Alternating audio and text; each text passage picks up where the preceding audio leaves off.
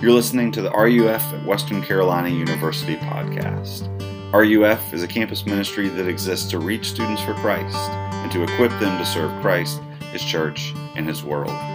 For more information, follow us on Instagram. We're at RUFATWCU, or look us up online at www.ruf.org. Thanks for listening. We are continuing our series through Romans 5 through 8, and in a sense, starting on Romans 5 through 8, because if you were here last night or last week, you remember that we just kind of surveyed Romans 1 through 4, and what it talks about. We talked about the wrath of God against our sin, both the sin of good people and the sin of bad people. Everybody is on the same page when it comes to God, right? Guilty. But in Christ, who gives us His life and who, through His death, takes our sin on Himself, the verdict is spoken about us at the beginning of the Christian life, not guilty. And what Paul does in this passage in Romans chapter 5, 1 through 11, is he kind of teases out some of the implications of that. If this is true, right, if Jesus' death really has paid for all of our sins and credited us with all of His goodness, so what? Right? What difference can that make? What difference should that make in our day-to-day lives? Another way to talk about what Paul is doing in this passage is kind of asking the question, how do we know that God loves us? Right? Do we just have to take Him at His word that He loves us and we just have to trust Him? Or is there maybe something more? And I want to suggest tonight that there is. This passage kind of breaks down into two sections that you can see on your outline. God shows His love for us because He rescues us, and even after rescuing us, He provides for us. So God proves His love for us in what He's done for us and what He continues to do for us and provide for us. So that's where we're going tonight as we walk through these 11 verses at the beginning of Romans chapter 5. But let me read it for us, and then we'll talk about it for a few minutes. Therefore, since we've been justified by faith, we have peace with God through our Lord Jesus Christ. Through Him we've also obtained access by faith into this grace in which we stand, and we rejoice in the hope of the glory of God. Not only that, but we rejoice in our sufferings, knowing that suffering produces endurance, and endurance produces character, and character produces hope, and hope does not put us to shame, because God's love has been poured into our hearts through the Holy Spirit who's been given to us. For while we were still weak, at the right time Christ died for the ungodly. For one will scarcely die for a righteous person, though maybe for a good person one would dare to die. But God shows His love for us, in that while we were still sinners, Christ died for us. Since, therefore, we have now been justified by His blood, much more shall we be saved by Him from the wrath of God. For if while we were enemies, we were reconciled to God by the death of His Son, much more, now that we are reconciled, shall we be saved by His life. More than that, we also rejoice in God through our Lord Jesus Christ, through whom we have now received reconciliation. Let's pray, and we'll talk about what that means. Father, as always, we thank You for Your word and the truth that it reveals to us about who You are, who we are, and what You've done to bring us back to Yourself. As we look at this passage, Father, it's so clear what You've done to bring us back to Yourself and the love that You continue to pour on us through Your gifts. I pray that You would help us to see those tonight and to enjoy them, to believe that they're ours, and to use them. Do this, we pray, for we ask it in Christ's name. Amen. So first, maybe you're wondering, you're looking at this outline, and you're saying, okay, Romans 5, 1 through 11. His first point is verse 6. Does Andrew know how numbers work? I assure you that I do. I have an engineering degree from North Carolina State University, and it's not been that long ago. I still know how numbers work.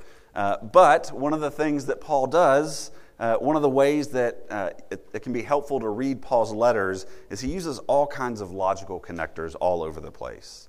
If you remember last week, we looked at Romans 5:1, which starts with therefore. When you see a therefore, you're supposed to look at what it's there for, right? You look at what's come before to answer the question like, okay, what's the connection to what he's talking about now?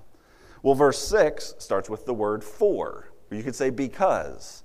And that's the opposite of therefore, right? And so whatever Paul says in verses 1 through 5 is built on what comes before and what comes after.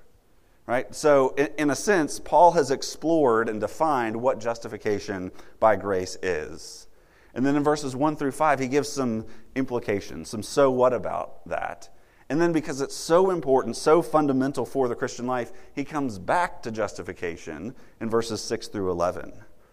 So we're going to be a little repetitive tonight, because Paul is a little bit repetitive in this passage, because he wants us to have settled so deeply this question of what is justification? What does it mean that we have been saved? And Paul describes what it means that we have been saved by pointing out these three kind of conditions that we found ourselves in, or that God found us in when he rescued us, while we were weak, while we were sinners, and while we were enemies. First, God rescued us while we were weak. This is verse 6. For while we were still weak, at the right time, Christ died for the ungodly. The Christian life is maybe best described as growing in the knowledge of our weakness, which is not a positive message that we like to hear, right? Like, come to Jesus. He loves you because you're so weak. But that's the truth. One of the ways that Jesus himself talked about this was in the book of Luke. He tells a story called the Pharisee and the tax collector. And Pharisees in Jesus' day were the best of the best, right? They were the people that knew the Bible really well. They were the people that took it really seriously, that tried to obey it exactingly, right? Down to the letter, down to the comma, down to the dot over the I. And so this Pharisee comes to the temple, he comes to worship, and he starts to pray, and he says, God, I thank you that I'm not like other men. And then we get his resume, right? I tithe a portion of all that I get. I pray. I do all these good things. I know your law. And he walks away from the temple self-satisfied, right? Feeling good about himself because he's looking at all of the things that he does. Well, then a tax collector comes, a Jewish tax collector. And in Jesus' day, Jewish tax collectors were the worst of the worst, because they were collecting taxes for the Romans who were occupying Israel. So this Jewish tax collector is collecting taxes from his ethnic brothers and sisters to give it to an occupying army so that they can make money off of the Israelites. And this tax collector comes to the temple, and he won't even lift up his eyes, but he just looks at the ground, and he beats his chest, and he says, God, be merciful to me, a sinner. He doesn't cite any works, because he doesn't have any. He doesn't point to any goodness because he knows none is in there. Right? He just says, God, be merciful to me, a sinner. And Jesus' verdict about this story is he says the tax collector gets it right. Right? He's the one who goes away in a right relationship with me. He goes away justified because he's not leaning on what he has. He's leaning on me. Weakness is kind of the default position of the Christian life. This is what Jesus assumes when he teaches and when he calls us to faith in him. Right? He tells us, come to me all who are weary and heavy laden, and I will give you rest. Right? If you're too weak to pick up your burden, come to me and I will give you rest. In the Sermon on the Mount, he says, blessed are those who hunger and thirst for righteousness. Right? Those who don't have any righteousness in themselves and are too weak to produce any. Blessed are those who hunger and thirst for righteousness, for they will be satisfied. Weakness is the default position of the Christian life. It is what is true of us when it comes to us serving God, when it comes to us producing any kind of saving good, when it comes to us like following him with our whole lives. What we do is we stumble. Yes, we follow him, but we do it in fits and starts, and we do it stumbling, like a toddler learning how to walk. But our tendency is to say, I don't like that. Jesus must be embarrassed by that. Let me get it together so that I can come to Jesus. Right? Let me come with something to bring. Right? Some goodness to point to, some act of like graciousness or charity or kindness, some service that I've done, right? Let me come with my perfect record of quiet times, right? We do this with the Word, with prayer, with Christian community, and we say, man, how can I come to the Bible after the week that I've had? Right? Why would God hear my prayers right now after I've just done this thing to a friend? How can I come and eat the bread and drink the wine at communion after the week that I've lived? And that gets it backwards. Right? Jesus does not say, get your act together and come follow me. He says, come follow me and I will change you. Right? Weakness is the default position of the Christian life. And these gifts of God, His Word, prayer, invitation to the table, Christian community, they are not rewards for a life well lived. The gifts of God are strength for the journey.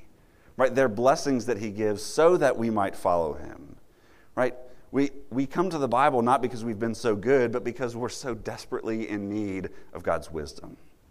We come to prayer not because we're so worthy of coming into the throne room of grace, but because we're so desperately in need of help. How do you know your Father loves you? While we were weak, Christ died for us. But not just while we were weak, while we were sinners. This is what Paul says in verses 7 and 8. One will scarcely die for a righteous person, though maybe for a good person one would dare even to die. But God shows His love for us, and that while we were still sinners, Christ died for us.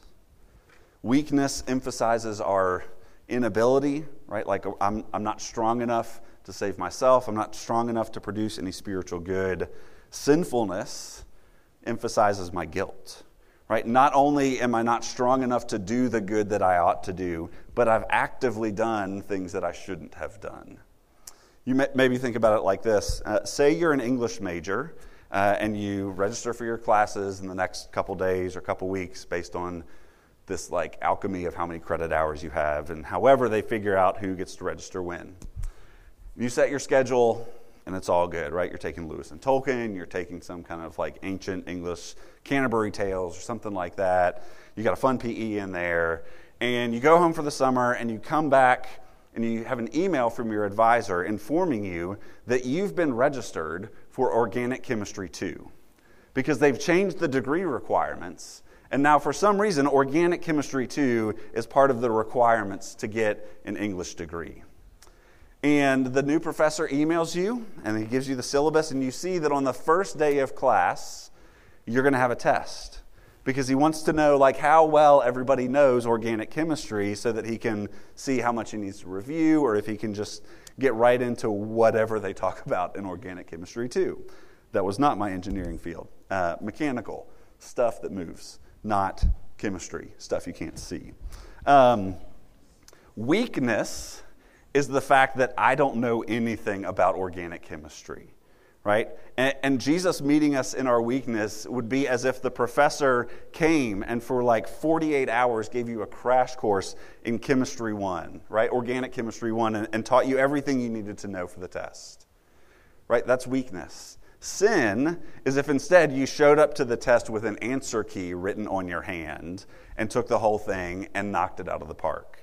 And the professor walked by and saw you copying on your paper, right, and caught you in your sin and said, it's okay, like I will take whatever punishment you deserve for this and give you the grade that you need. Okay, it's a weird example, but that's the difference between our weakness and our sin. Our weakness is our inability to do anything good, and our sin is the active evil that we've done. But God says, Paul says, that in our sin is when Jesus came and saved us. As Jesus said to the disciples, I've come not to say, it's not the sick who need a doctor, or it's not the well who need a doctor, but the sick. I've not come to call the righteous, but sinners to repentance. But we're so quick to hide our sin. We're so quick to excuse our sin and try and set it aside and say, I'm not as bad as all that, or there are extenuating circumstances that you just don't understand.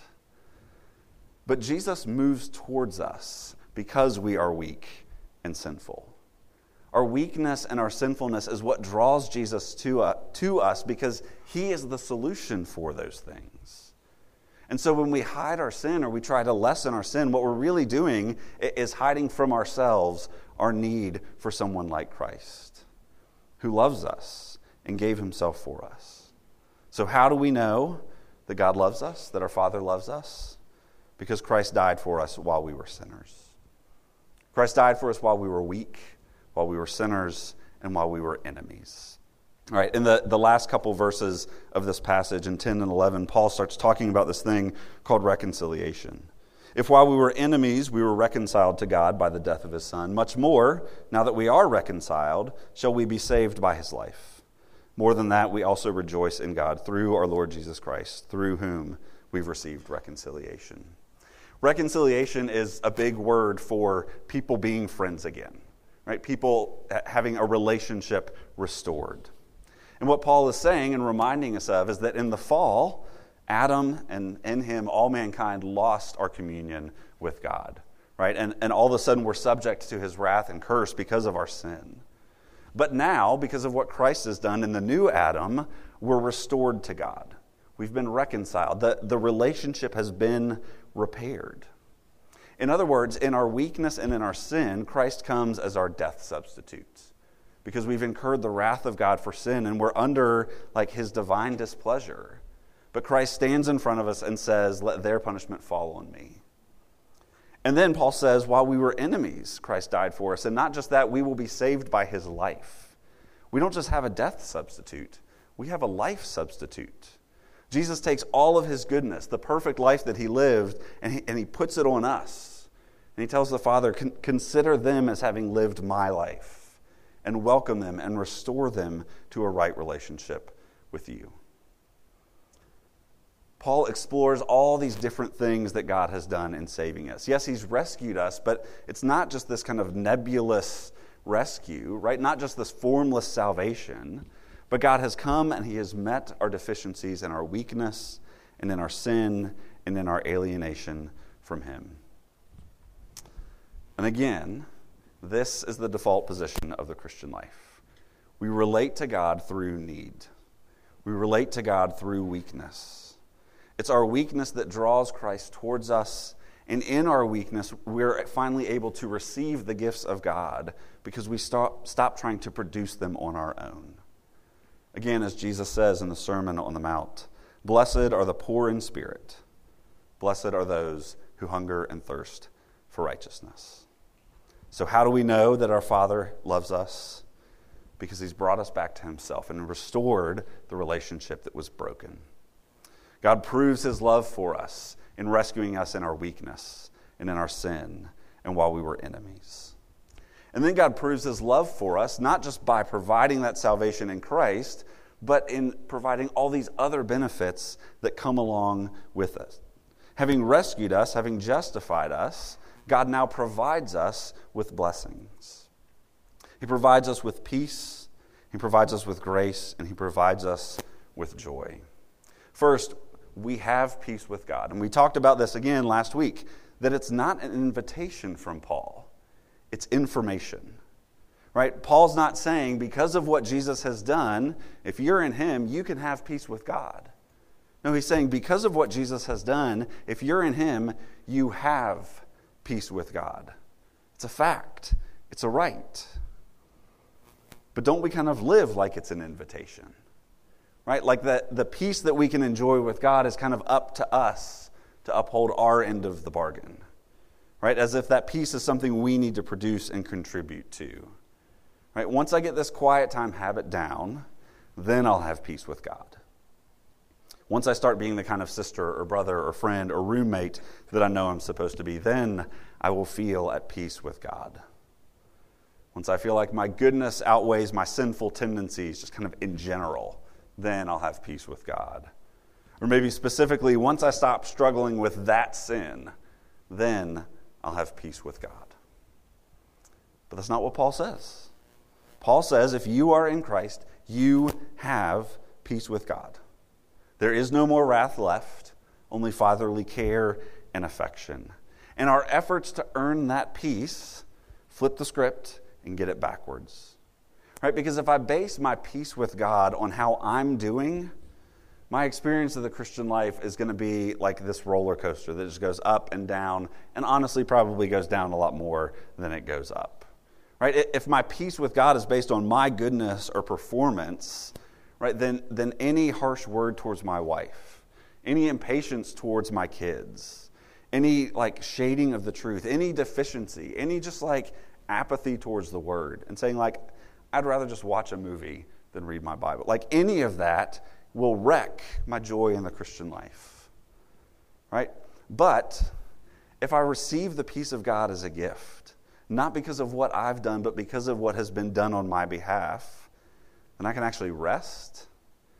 Then I'm actually freed to do those things, like have a devotional life and to seek to live rightly with my wife and kids and staff and friends and all of you guys, right? And I can actually work on my sin and pursue holiness, but with the right frame of mind, right? If I start from a place of I have peace with God, then I'm freed and enabled to do all those other things, right? So often we approach God in the Word and prayer to make ourselves feel at peace.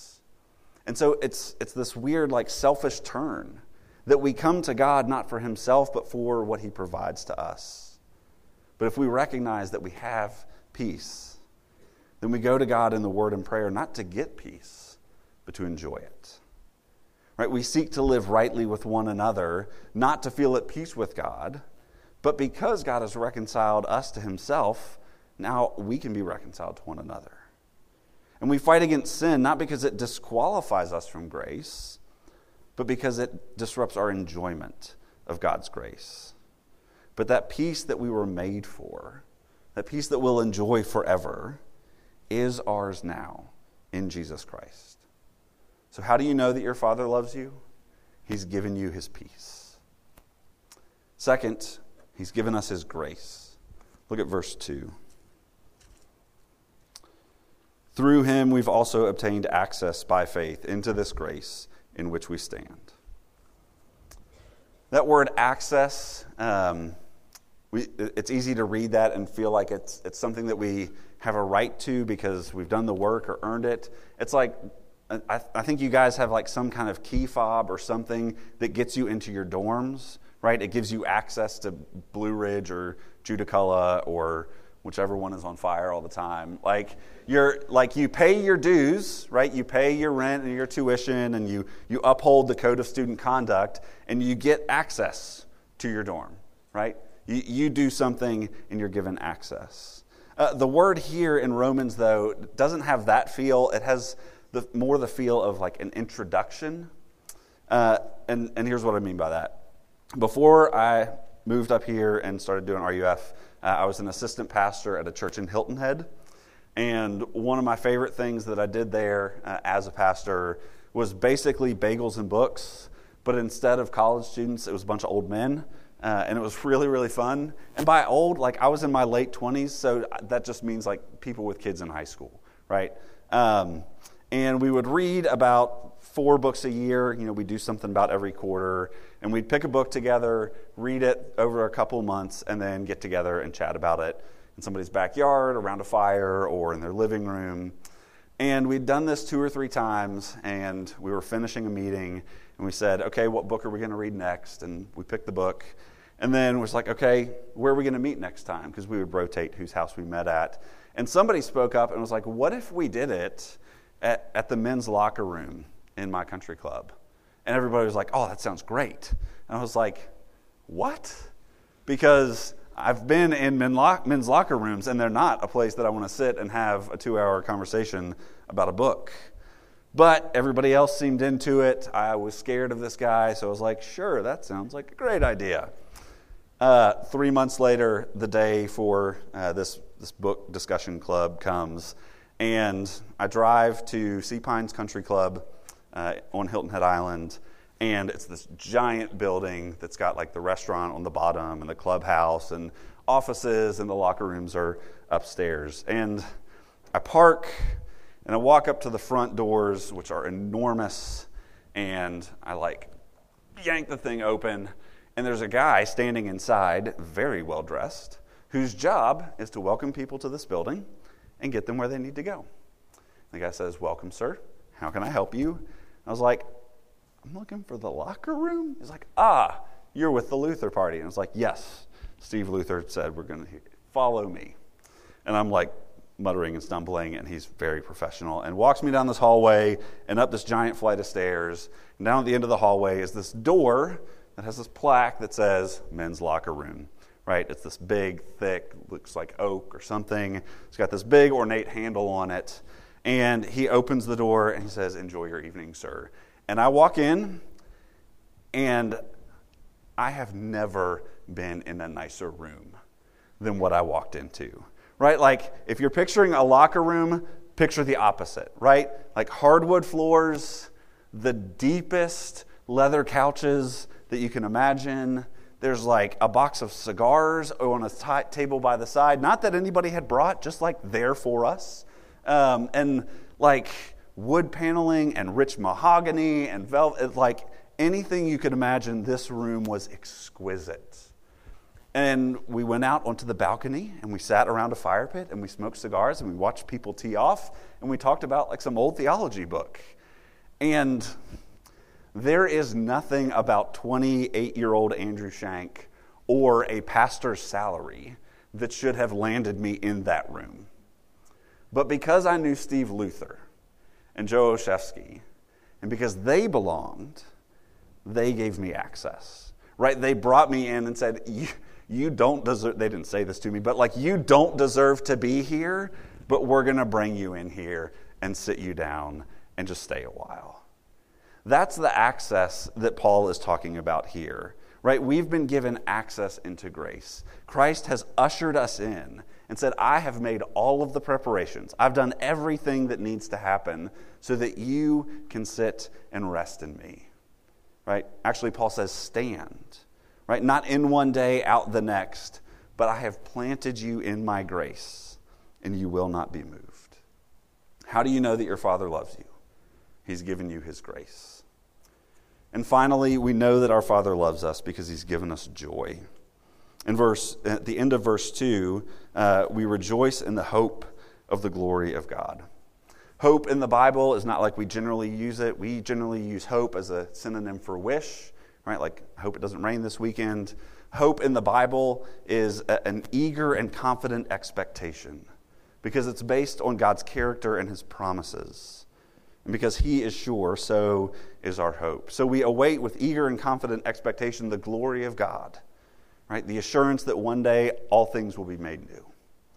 The creation will stop groaning, and so will we. That his beauty will be fully revealed for all to see, and that we'll be in his presence without any kind of fear or shame or doubt anymore. If you're in Christ, that's your hope. But Paul goes on. And he says, not only that, but look at verse 3. Not only that, but we rejoice in our sufferings. And all of us go like, wait. Our sufferings? And the Romans go, wait. Our sufferings? Because Rome, notoriously, was not kind to Christians. And this world, notoriously, is not kind to Christians. As soon as Paul says that we rejoice in our sufferings, eyebrows go up and confusion enters in, right? Like, I thought we looked forward to a day when suffering would end, right? When there would be no more tears or pain or reason for it to exist at all. So why would we rejoice in something that's not going to be around very much longer? A couple observations that I think will help with that. First, the word that Paul uses for suffering here isn't like over-the-top persecution, right? He's not talking about Christians being killed in the Colosseum. It's the same word that he uses in 1 Corinthians 7, verse 28. He says, if you do marry, you've not sinned, and if a betrothed woman marries, she has not sinned. Yet those who marry will have worldly troubles, right? Or if we use the same word from Romans 5, those who marry will have sufferings, right? Paul's a fan of marriage. He thinks it's a good thing. He thinks it's a gift from God. And so this is not like the over-the-top, senseless persecution that comes on Christians. This is life in a fallen world. This is suffering because we have a different confession, because we seek to live with integrity. Right? We suffer as we follow a king who rules this world, but has not yet returned it to claim it all as his own. right? This kind of suffering is just the tension and difficulty that we feel in following Christ in a world oriented against him. This is the suffering that you endure in your classes, where a professor is saying something that you know goes against your confession and what the Word of God says. This is the suffering and the discomfort and the tension that you feel in your friend groups when they're inviting you to do something that your conscience is screaming at you not to do. Right? This is the suffering of us seeking to live as followers of Jesus in a world that thinks that is ridiculous. Right? So that's the suffering that Paul is talking about. But what's the result of this suffering? Why would we rejoice in suffering? Because we know what it produces. Suffering produces endurance, and endurance produces character, and character produces hope. And hope does not put us to shame, because again, it's based on who God is, and it comes to us through his Spirit. The result of our suffering, the result of this tension of living as followers of Jesus in a world that is oriented against him, is simply maturity. And as Christians grow and are conformed to the image of the one who has saved us, we rejoice in that. As Paul says, all these little inconveniences and difficulties, God uses them to push us towards maturity. I mean, like, this is what I do with my kids, right? I was observing this the other day. Like, I put myself and my youngest daughter, Emmeline, who's 3, through the nightly torture of putting on her pajamas. She is awful at putting on pants. It's like so comedic and so bad, and it takes so long. What I do is like say, Emmeline, it's time to get ready for bed. We need to put on our pajamas. Go pick out some pajamas. And she toddles over to her drawer, and she picks out some pajamas, and they never match, which is fine because she's asleep. Who cares? And she'll bring them over to me, and I will lay her pants on the ground with the butt on the floor so that all she has to do is sit down and slide her legs into them. And it takes so long. She is so bad at it, and it would be so much easier for me to say, like, just lay there and let me do it, right? But we go through this nightly struggle of like me watching her like try and figure out how to get one leg in each pant, right? Like not both in one, or not like, I don't know, like the number of ways that she can mess up pants is mind-boggling to me. And then like she still can't, I have a big head and my kids inherited that, and so she can't get her pajama top over her head, so I will put it on her head, and then it takes her another 5 minutes to get her arms in the sleeves. Why don't I just do it for her? Right? Why don't I just dress her? Because she needs to be able to do it on her own. Not for convenience, right? But because I love her, and I want her to learn this skill so that she's not like in college asking her roommate, like, hey, can you help me put my pajamas on?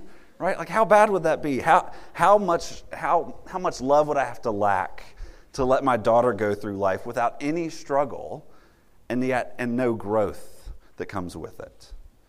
Right? It's so easy for us to think that God brings suffering and difficulty into our life because he's displeased with us. But Paul says this growth itself is proof that God loves us. God brings us through these struggles not to beat us down or not to punish us, right? Because our sin has been punished on Christ. God brings us through these struggles to grow us, to mature us, to make us more like Christ. So how do you know that your Father loves you? He hasn't finished working on you. He's given us his peace. He plants us in his grace, and he has not given up on us. He's rescued us in our weakness, in our sin, and in our alienation from him. And all of this has happened in Christ Jesus, right? He is the one who died and took our sin on himself. He is the one who was raised and gave his life to us, his goodness to us. He is the one who won for us peace. He is the one who ushers us into grace. And he is the one who walks with us by his Spirit as we walk in this life through our sufferings. We know our Father loves us because he has given us Christ. And in Christ, he's given us all things. Right? The greatest conceivable gift for the least worthy recipients of it. So my question for you tonight is, if you have all things in Christ, why are you trying to do it yourself? Rest. Come to him, all who are weary and heavy laden, and he will give you rest. Let's pray.